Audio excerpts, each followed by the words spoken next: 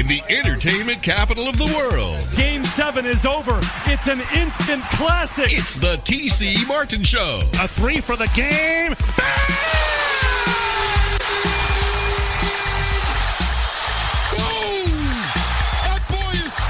It's time to get your daily prescription from the doctor, T.C. Martin. You gotta pinch me. The doctor is now in.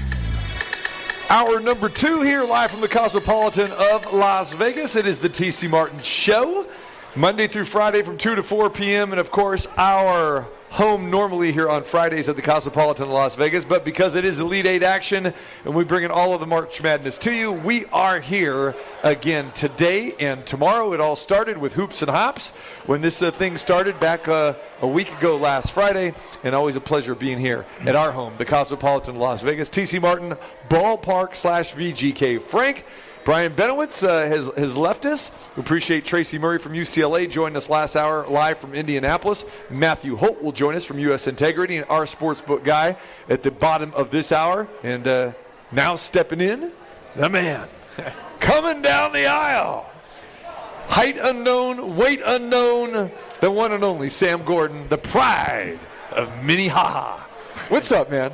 How you doing, TC? I'm good, man. Happy to be back, man. I'm good. I'm glad to have you here. You were here with us the very first day we kicked it all off with Hoops and Ops, man. There was 64 back then, and now there's only 8. All right. Ain't that something? And how many nachos were there for you that opening day? Quite a few. Because you went to work. I did. The Pastor nachos? I had to. Oh, they were outstanding. As you should. I needed to. I needed to refuel. Yeah, I want you to do that. There you go, man. Because as you know, Sam, I mean, food is an important, vital part of the show. It is. You got to have your sports, but you have to have your food. And your beverage. What's one without the other? Thank you very much. There it is. All right, man. What was your impressions of the Sweet 16 Saturday and Sunday? Yeah. I mean, there were a couple good games and some duds too. But I mean, here we are at 8. Listen, you can't be surprised. 3-1 seeds take care of business. You have Gonzaga, you have Baylor, you have Michigan. I thought they were all really, really impressive, right? They did what they looked like 1 seeds, double-digit comfortable victories. They did what they had to do. Pleasantly surprised by UCLA. UCLA, Alabama, to me, was the game of the weekend, along with Oral Roberts and Houston. Both games go right down to the wire. But you got to tip the cap to Mick Cronin, what he's been able to do. His first NCAA tournament with UCLA was supposed to have a 5-star guard in Dacian Nix. He ended up in the G League. There's just the turnover and everything that happened, and the way they lost 4 straight to end the regular season, and didn't matter. I mean, he got that team ready to go. They beat Michigan State, and then they win their first 3 NCAA tournament games, and UCLA, lo and behold, is back in the Elite Eight. So to me, so far, they're the most kind of interesting team I'm paying attention to. I'm following because of the surprise element. Oregon State also obviously very impressive. That their run to the Elite Eight, of course, started here in Las Vegas with the way they were able to take care of business in the Pac-12 tournament. Defensively, TC, they've just been phenomenal, and that started against, ironically enough, UCLA when they were down 15 in that game, and they rely on their defense to get back in the game, and they've been stifling defensively the rest of the way. So I think for that very reason, I think they're going to at least be in the game with Houston, who has great guards and who's played really well up to this point. And then again, USC. I mean, the Pac-12, 3 Pac-12 teams. USC, not necessarily surprised. Anytime you have a guy that is going to be a top 3 NBA draft pick, you have that kind of ability. You have that kind of upside, and really impressed with how the rest of the team has played around Evan Mobley. He's taking care of business on his part. The rest of the team playing well around him, and lo and behold, we're here. So it's been a fun tournament. A lot of upsets, and now I think the chalk at this point is starting to emerge, and these next 2 days should be a lot of fun. I want to go back to the Pac-12 tournament because you covered that, and you saw just about all of those games. So you saw SC, you saw UCLA, you saw the Oregon State run. At that point in time, when you were watching these games, did you have any inclination whatsoever that they could make this type of run in the NCAA tournament? No, I really didn't. And I thought if there was one team that could, it was USC because of Mobley, because just of the upside that he has.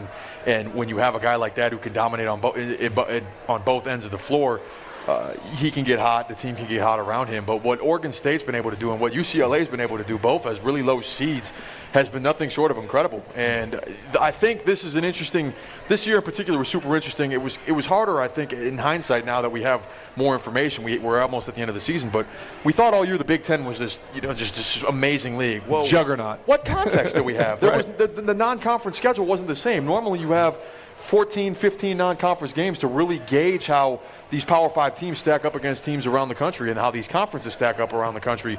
And because we didn't have that, I think we just assumed the Big Ten was a lot better and that the Pac-12 wasn't very good, and we couldn't have been more wrong about that. So definitely a surprise. But I think when the Pac-12 is good, I mean, we're out here on the west, towards the West Coast. It's good for us. We get to see a lot of their games. There's a lot of talking points on this side of the country, and the champions, the Conference of Champions, is representing and standing tall in this tournament. When you're looking at the Pac-12 and what they've done up to this point in the tournament here, with 3 teams left in the Elite Eight here, how does that affect the entire conference when it comes to recruiting and stuff like that? Does it make it more viable? Because we always hear about the East Coast bias, and we know that some of the people on the East Coast in different places, maybe they don't see as many games because they're so late at night or whatever. But this has to be eye-opening, and maybe some kids are going, you know what, maybe I don't need to stay in the Big Ten or stay in the Big East or something like that. The Pac-12 is viable. We know that they can keep kids from the West Coast, but does this help open it up a little bit more to make them a little bit more susceptible to maybe go there? Yeah. Or is it just kind of a one-and-done type thing and it's an anomaly? I mean, you would have to think so, right? And it's because, yeah, the Pac-12's been down for a few years, but let's not act like they don't have some of the most historical programs in all of college basketball, right? We normally expect UCLA to be good. They had some down years, but more often than not, for the last, 60 or 70 years, UCLA has been some kind of player. So to see them again on this kind of stage has to be great for their branding. I think USC, too, obviously, again, a football school. We know them as a football school, but, hey, look, they're Andy Enfield, his staff is doing a tremendous job. That's always been a program that even historically has been able to get 5-star guys. O.J. Mayo, DeMar DeRozan. There is some appeal to USC. I think Oregon State, that's definitely a surprise. I don't know if all of a sudden Oregon State's going to become a recruiting hub again. But generally speaking, I think this is great branding, great promotion for the conference. You can come out west, you can win, you can play at a high level, you can live in some warm weather and really have a thorough collegiate experience. So it's great for the Pac-12. And, again, I think great for college basketball to see some of these traditional powers with big brands at this stage. Of course, everybody loves the upsets. The upsets make everything fun, but there's nothing wrong, in my opinion, with UCLA being in the Elite Eight again. Yeah, because UCLA definitely has the talent. They've gone through, a few coaching changes, over some time. Mm-hmm. And again, bringing a guy like Mick Cronin from Cincinnati to UCLA, I know for a lot of people who follow the UCLA program, they thought, okay, this really doesn't fit. Right. And he's kind of a throwback to Ben Howland, the way Ben Howland was. But then again, Steve Alford was totally different. So you figure, okay, UCLA, they're going to get that fixed at some point in time. USC, when Andy Enfield was at Florida Gulf Coast and made his Sweet 16 run, obviously he was the hot coach. USC was in some turmoil at that point in time. They said, hey, let's grab this guy. But it really never took full effect until now. And USC has been one of those programs, and you mentioned some great names over the past, but never real stellar teams. Every once in a while we'd see them make a little bit of a run. So for Trojan basketball, this is good. My question is, how long will this continue? Will this be where USC can maybe finally take over as the basketball program in Los Angeles? Yeah, that might be a little ambitious for Andy Enfield, just because, again, there's not necessarily... Because this was a surprise. Even though Mobley was a fantastic recruit, this is still a surprise. No, it definitely is. It definitely is. But I think Mobley's presence in this run, that's not a coincidence. The kid was the best player in the Pac-12 all year. He swept all their awards. He's an All-American. He's going to be a top 3 draft pick, and he's the kind of player that impacts the game without having to score the basketball. It just makes everybody better by being out on the floor with the way he's able to play, with the things he's able to do on both ends. So now, again, give Andy Enfield credit. He hired Evan and Isaiah Mobley's dad, Eric Mobley, on his staff, who had a great run with the Compton Magic, one of the best AAU programs in the country. So I think having him around, not just with his sons, is important because of the relationships he has, and he has been able to recruit at a high level. But I don't know if this year is enough to necessarily move the needle and make USC the powerhouse in LA. I think Mick Cronin, his body of work, yeah, you're right. It's not necessarily the fit you would think, but he's been a great basketball coach for a long, long time, and has had sustained success and knows how to get guys that play his style of basketball and play it at a high level, defense, gritty team basketball. So as long as he's in the fold, I expect UCLA to still be a little bit better. But it's huge for USC, and who knows? Maybe something happens tomorrow night, and that we're having a completely different conversation. I don't expect that to happen. But again, there's a lot of stuff that I haven't expected, including 3 Pac-12 teams in the Elite Eight. So here we are. An awful lot's been made about USC and the fact that they're not very good at the free throw line. They were in their last game. It was actually Alabama in the last round that just absolutely was terrible at the free throw line. But the fact that they do historically this year have difficulty shooting the free throws, do they have a shot against Gonzaga, a team as good as Gonzaga? I mean, obviously they have to hit their free throws against them, but Gonzaga, the one thing that I would think maybe USC has going for them is that they can keep the game close. Gonzaga hasn't been in those types of games, whereas USC has been. But, boy, in crunch time, you know, if you're not a good free throw shooting team, that's a recipe for disaster. Well, to your point, we saw how that played out on the biggest stage yesterday with Alabama. I mean, they couldn't buy free throws, and if they're even average at the free throw line, they win that game in regulation. But in March Madness at the NCAA tournament, you're in these high pressure situations. Big free throws are often huge in deciding games, and yeah, I do think that might work to a detriment if USC is in a close game. But I do believe, now I picked Gonzaga to win the whole thing, and I haven't seen anything. What I've seen so far has validated all my thoughts about them going into the tournament. Obviously, something can happen in any given game, but they look like a machine. Now, one thing, and TC and I actually talked about this when we were at the West Coast Conference tournament, is how are they going to match up when they deal with real size, real athleticism in the post, and real big guys that can move around, do things at the basket and away from the basket. I think Evan Mobley is such a unique matchup. Drew Timme's an excellent post player, but he hasn't had to contend with somebody like Evan Mobley. And then from a team perspective, you get him in some pick and rolls, some pick and pops. You free up the guards. He can pop on the perimeter and knock down shots. So his versatility, I think, it's a load for any team to cover. And I think it's going to be a load for Gonzaga as well. Now, can Gonzaga design a game plan and adjust and make sure he doesn't, destroy them while still limiting the other guys and making sure they don't go crazy? Sure, Mark Few's an excellent coach. But I think because of Mobley, because of his uniqueness, and because of just how he matches up against Gonzaga, that USC is going to have a chance to stay in the ball game. It's just, can they score with Gonzaga? Gonzaga's offense is so potent that we know, can they keep pace? And to go a little further on that point, you look at this matchup with USC and Gonzaga, in my opinion, this is the first time that they are going to see that type of athleticism, that type of length. Now, even though it was a COVID year, Gonzaga still played a pretty good non-conference schedule. They played Kansas, they played Auburn, and they played West Virginia. Specifically, Kansas doesn't have that great size, but they got some pretty good size, and West Virginia's got some length. So it's been a while since Gonzaga has seen that. I mean, that's 25 games ago. When you're playing the WCC, you're not seeing anything like those USC bodies. So, and you could make the argument that Gonzaga's been rolling along here, but they still probably haven't played their best game for 40 full minutes. So I'm giving USC, it pains me to say this because I'm just not a big USC fan, because a team that doesn't shoot the ball that well from the free throw line or the three-point line, but look what they did yesterday. I mean, they shot the lights out from beyond the arc as well, too. I'm thinking that USC can actually give Gonzaga some problems because of this length, and like you said, specifically Mobley. They haven't seen anybody like him. No, they haven't. And there is nobody like him. I mean, he's the closest thing. I know there's been a lot of – I'm not saying he's Anthony Davis. He's not Anthony Davis. Anthony Davis is the best player in the country as a freshman and is one of the 5 best players in the NBA and is a champion and all those things. It's not fair to put those kind of expectations on Evan Mobley, but he is probably the closest thing from a skill standpoint and the way he's able to impact the game and the things he's able to do, probably the closest thing we've seen to Anthony Davis in the last decade in college basketball. So with that, having him in the fold, Gonzaga's definitely has their hands full in dealing with him. But on the contrary, on the other end, does USC have enough defensively? I mean, Evan Mobley can do a lot of things defensively, but they have so much firepower with Jalen Suggs and Corey Kispert and Drew Timme and Joel Ayayi. I mean, they can play so many different styles. You can go down in the post. You can spread it out and run pick and roll. You have shooting. They get up and down in transition. To me, offensively, they don't have – there's no weaknesses that Gonzaga team at the college level has offensively. I do think Gonzaga is going to struggle at times defensively with USC, but I'm not sure USC – they're going to have to score 75, 80, 85 points to win that game.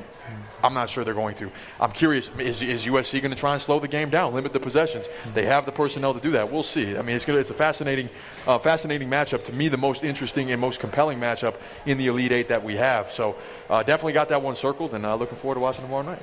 Yeah.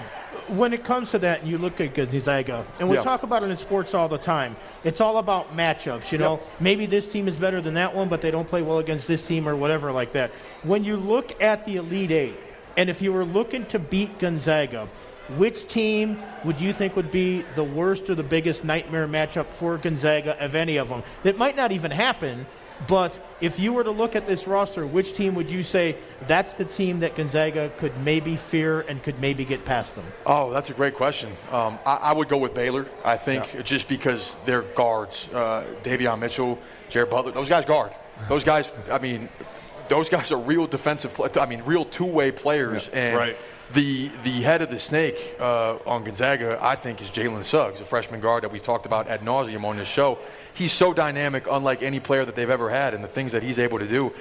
Baylor has a guy in Davion Mitchell that's has big-time defensive potential at the NBA level. You put him on Jalen Suggs, you slow him down and make Gonzaga play through Drew Timme or do things that they don't want to do. I think they have a chance. It's because of their personnel defensively. So that would – I still like Gonzaga to win the whole thing, but I'm not ruling out – I know TC picked Baylor. Baylor is big time, and Baylor has looked every bit like the number one seed. They have taken care of business. Villanova is a very, very good program, and Baylor was clinical on the defensive end against Villanova. Now, Gonzaga is a whole different beast, but I think Baylor has the personnel best suited to stop them if we get that matchup in the national championship. And it's interesting, too, because when this schedule first came out, we thought that if they met again in the tournament that it would be a rematch, but because of COVID, they didn't meet before. So you wonder if maybe a little familiarity would help one of the teams more than the other, but now they don't have it, so they're both going in, and I wonder how that makes the coaching and everything else, because if they knew each other a little bit more, maybe it'd be different in a rematch scenario, but we didn't have that because of COVID. So this is the matchup that it seemed to me that everybody was kind of hoping for that we'd see at the end, because we didn't see it earlier in the season. Yeah, and we didn't see it last year. This was a matchup that, this Baylor and Gonzaga very well could have played in the national championship last season with the talent they had last year. So this thing has been 2 years in the making. I do believe these are the two best teams in the country. Somebody can get hot, make a bunch of threes, and knock one of them off. But if based on what we've seen so far, these teams have been so clinical, taking care of business on all fronts. I would be surprised to a degree if we don't get that matchup in the national championship. They've looked like the top two teams in the country so far. All right, we will revisit tonight's Elite Eight matchups and tomorrow's as well with Sam Gordon in just a little bit, so hang tight for that. Matthew Holt will join us at the bottom of the hour as well, too. We'll go a little round table, and we can match that up. Sam Gordon joined us from the Las Vegas Review-Journal. Sam, you've been covering the UNLV situation here. Kevin Kruger, the head coach, wrote another nice piece the other day, so congrats on that. Thank you. And again, you and I have talked a lot about this, and we both talked to Kevin Kruger and Lon Kruger here on the show. You spoke to both of them during your pieces for the last week or so. Talk a little bit now that we were a week ago when the announcement was made that UNLV was going to hire Kevin Kruger. For some people, not a real sexy pick, but if you're from Las Vegas, you kind of say, hey, this is okay. This is good, and especially considering where the UNLV program is currently at right now. Now that we've had basically 7 days to digest this, give me your thoughts about Kevin Kruger as a UNLV head coach. Yeah, I think it's a good fit. I do. I think it's a good fit. Yeah, a big name might have injected life into the program a little more quickly. You might have had you might have been able to get a splashy recruiting class or jump on some big name transfers and get the thing turned around a little bit more quickly. But I think the thing that stuck out to me, TC, throughout the whole process is that UNLV isn't necessarily a destination job anymore, but it is for Kevin Kruger. He wants to be here. He cares about the program. He played for the program. He cares about the city. He loves the city, and I believe that's genuine. I know that's one of the things we've been hearing a lot, but I think that matters. When you have a guy that understands the program, that understands winning at UNLV, he's been to the Sweet 16, who understands basketball. He's a basketball dude. He's been around basketball since he was born, literally, has played against top competition in the G League and overseas, has coached big-time players at Oklahoma when he was an assistant. He coached Trae Young, and Trae Young is 28-9 in the NBA every night. He's a big-time player.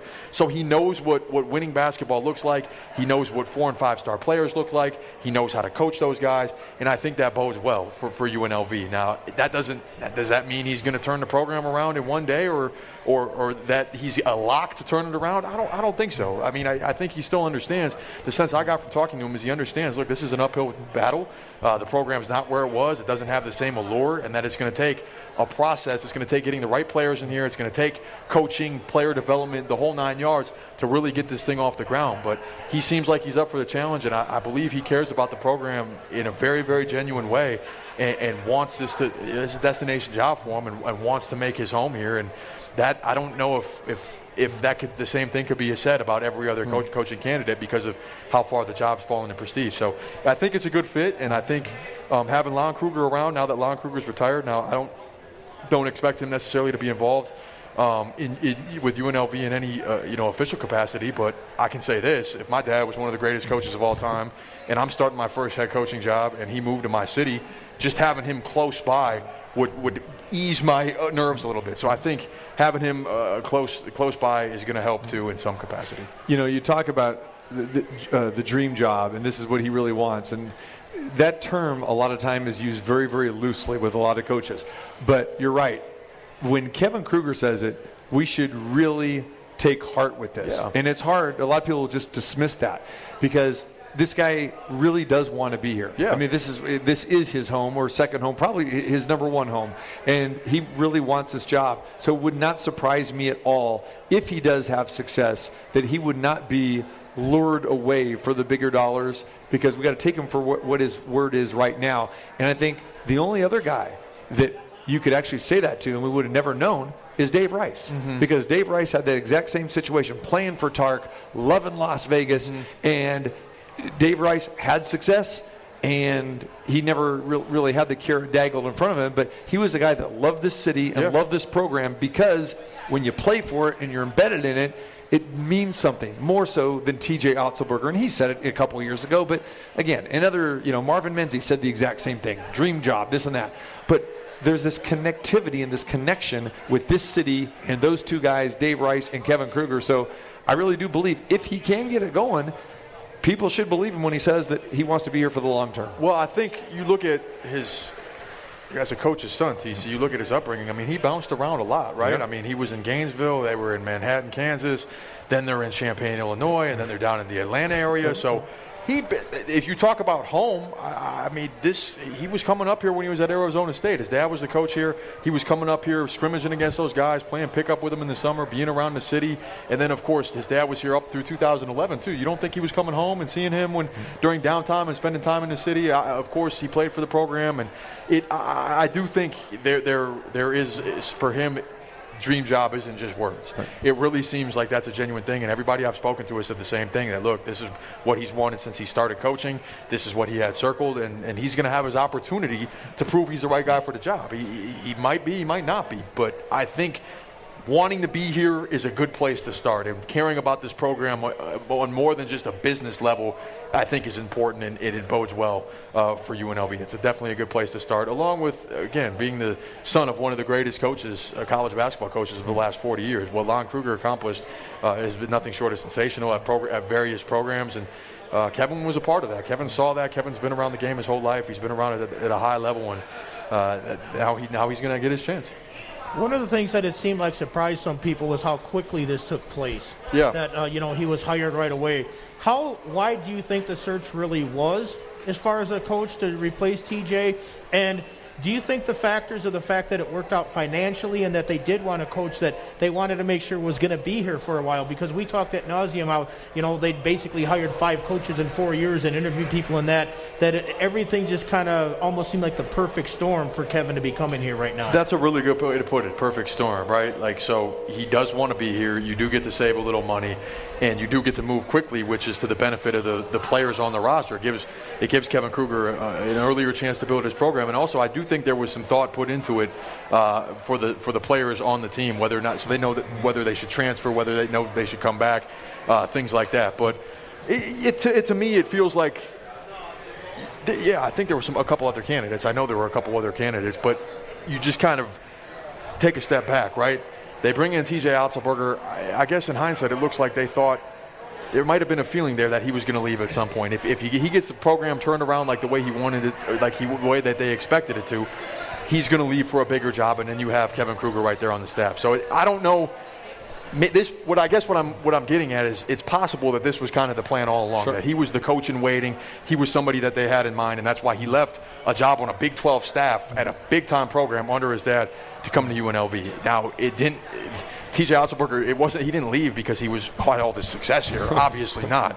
He left because a job for him that Iowa State feels is a good fit opened up. But his dream job. His dream job. Yeah. But nonetheless, again, Kevin Kruger knows Vegas.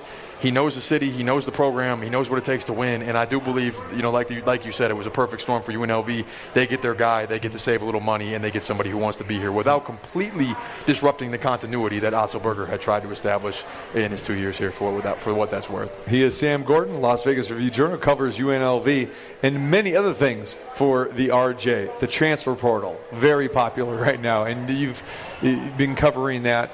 Let's take a look at that and the recruits that have committed to UNLV prior to this. Who stays, who goes, in your opinion? What are you hearing? Yeah, I mean, we've already seen 6 players enter the transfer portal. I wouldn't be surprised if Bryce Hamilton follows suit and jumps in the portal. I think he's going to have his fair share of suitors if he would, based on the level of play he put forth these last couple of years. He's a proven scorer in the Mountain West. And it wouldn't necessarily surprise me if David Jenkins bolts either. Now, I think Nick Blake's staying put. And then as far as that, pretty much there was only like a 6-man rotation last year. So half that rotation is pretty much gone. So I know Kevin Kruger is actively recruiting the transfer portal and looking for players. I think they really need, we talked about it on the show over and over and over, they need a dynamic lead ball handler. And having Marvin Coleman back, I think Marvin Coleman's staying put. Having him back is certainly going to help, even if you don't get somebody dynamic. But I know they want a big-time playmaker, somebody that can get in the paint, distribute, score, and do things like that. Those are the guys that Kevin Kruger and company have been looking at, and it's important, I think, to build the program around ball handling and penetration and things like that they didn't have last year. So there's still plenty of time to work those things out, but yeah, not necessarily surprised that he's turning over the roster and are going to look for players that are more equipped to play the style he wants to play, up tempo, get up and down, play great defense, and go from there. Kevin Kruger wants Kevin Kruger. Yeah, he does. I mean, that's can you blame him? No, you just described him. Yeah, played for UNLV. No, he certainly would be a good fit if there's another Kevin Kruger out there.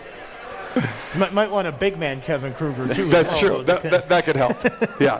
I mean, I think they just need talent at this point. Obviously, a point guard, a dynamic point guard is a priority, but they could use extra scoring on the wing if Hamilton leaves, and they can use. And nobody wants to hear, no alumni or booster, or even a current player or the fan base want to hear, hey, you need to be patient here. But really, that is the message that you have to get across. Yeah. Because it is a reclamation project right now. This roster has been in flux for the last 4 or 5 years, and it's going to take some time. This is not going to be a quick turnaround for UNLV, so there's going to have to be some patience. Yeah, and of course you're going to want to bring in high-impact transfers that can play right away, but guess what? A bunch of programs are going to want to bring in high-impact transfers, and there's a ton of schools out there that are recruiting some of these big-time players in the portal. I imagine UNLV is not necessarily the highest on the pecking order for all these guys, but yeah, I think the portal's got to be a big thing, and then once he really gets settled, we're going to see what those recruiting classes in 22, 23 look like down the road. That's how he's going to ultimately build a sustainable program, is by recruiting his own guys. All right. Sam Gordon joins us from the Las Vegas Review-Journal. Matthew Holt is going to join us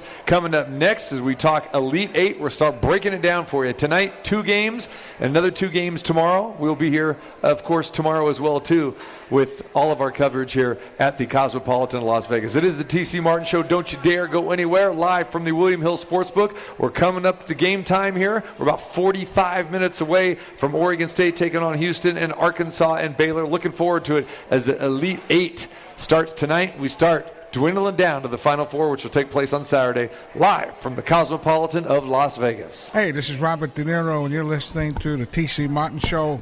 It's good.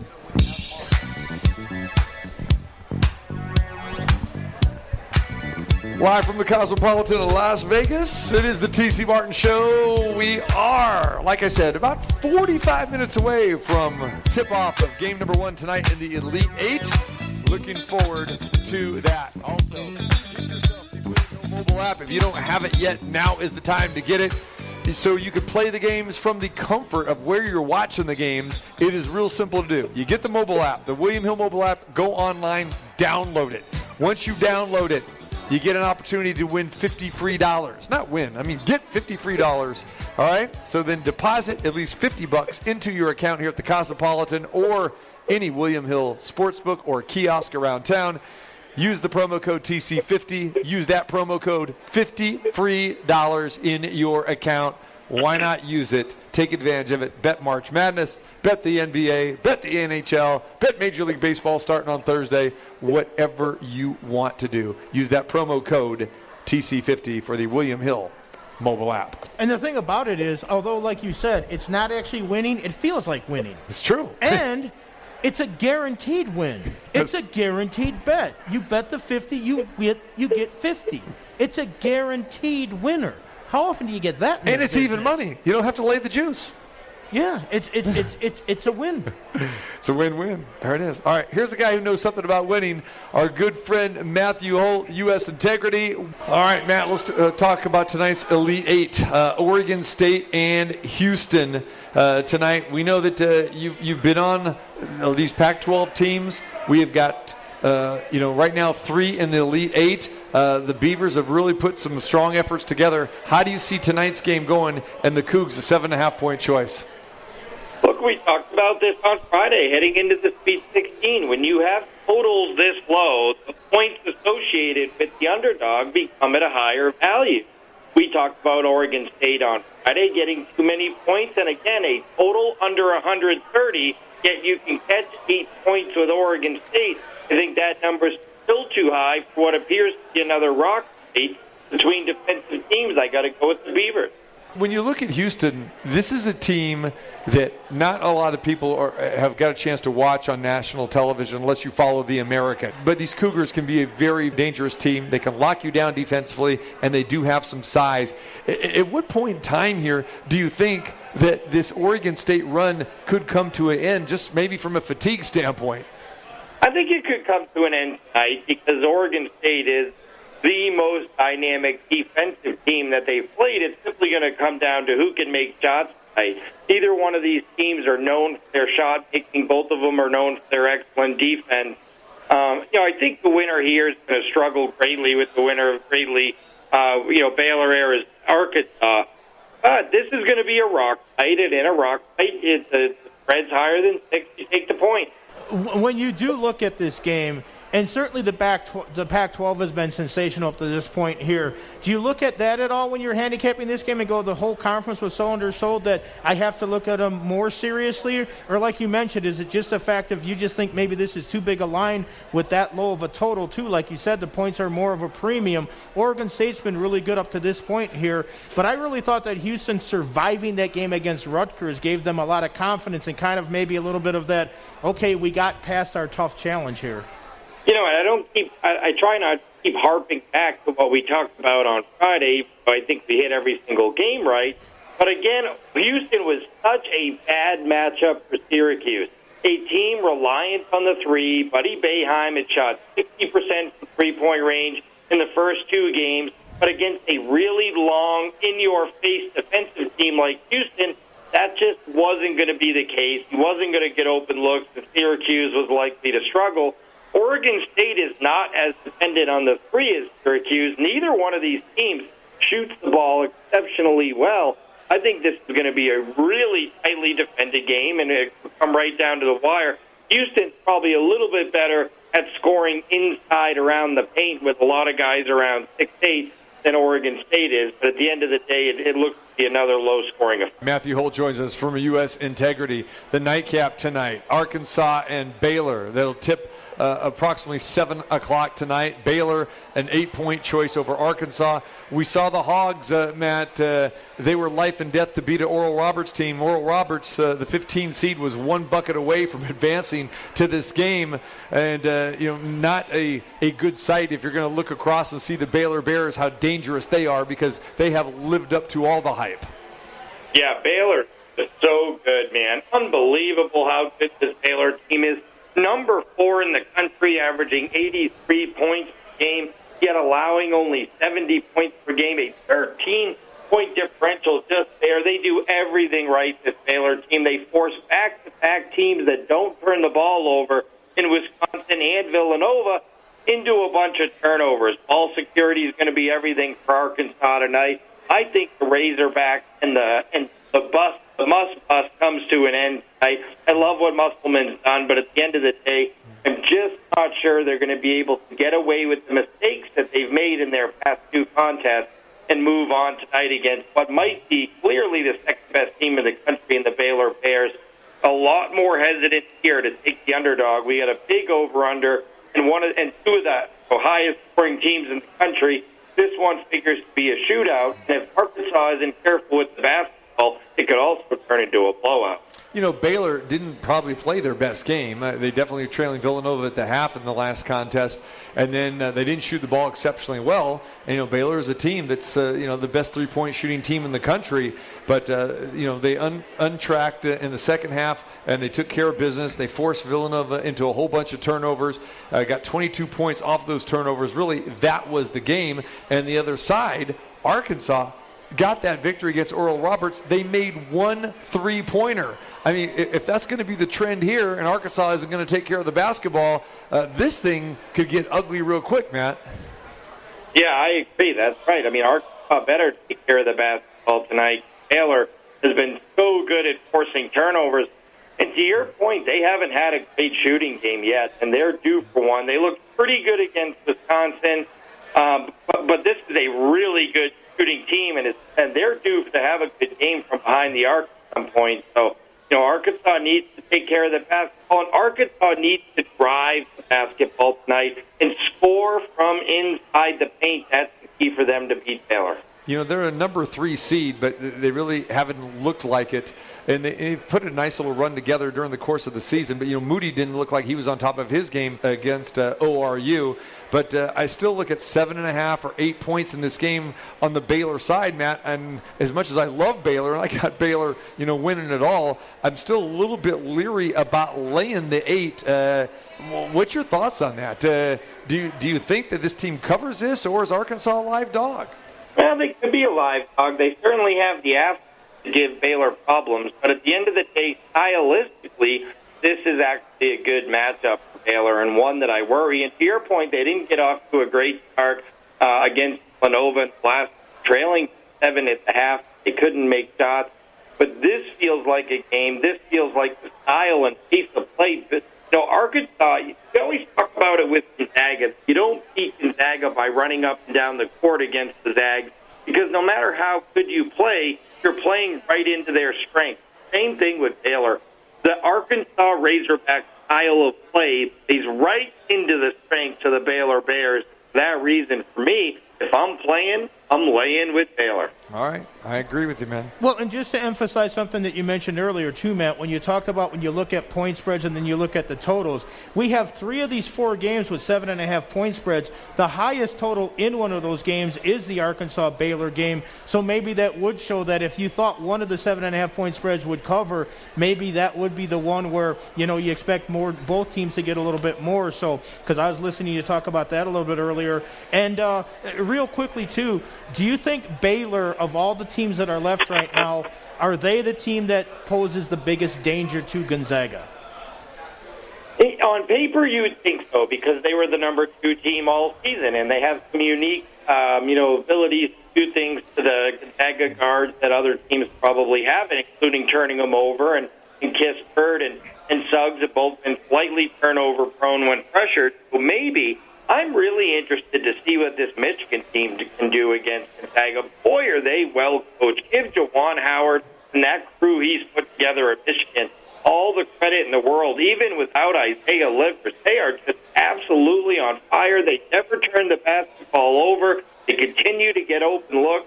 What a well-coached, well-oiled machine, Wolverines.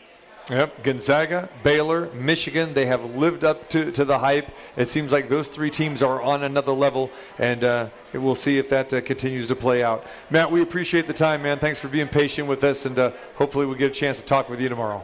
Thanks, fellas. Best of luck. There it is. Matthew Holt from U.S. Integrity joined us here. We get ready to tip it off here. We're about 15 minutes away. We're live at the Cosmopolitan of Las Vegas, the T.C. Martin Show, the Houston Cougars. We got some Houston fans in the house here. Make some noise, Cougs.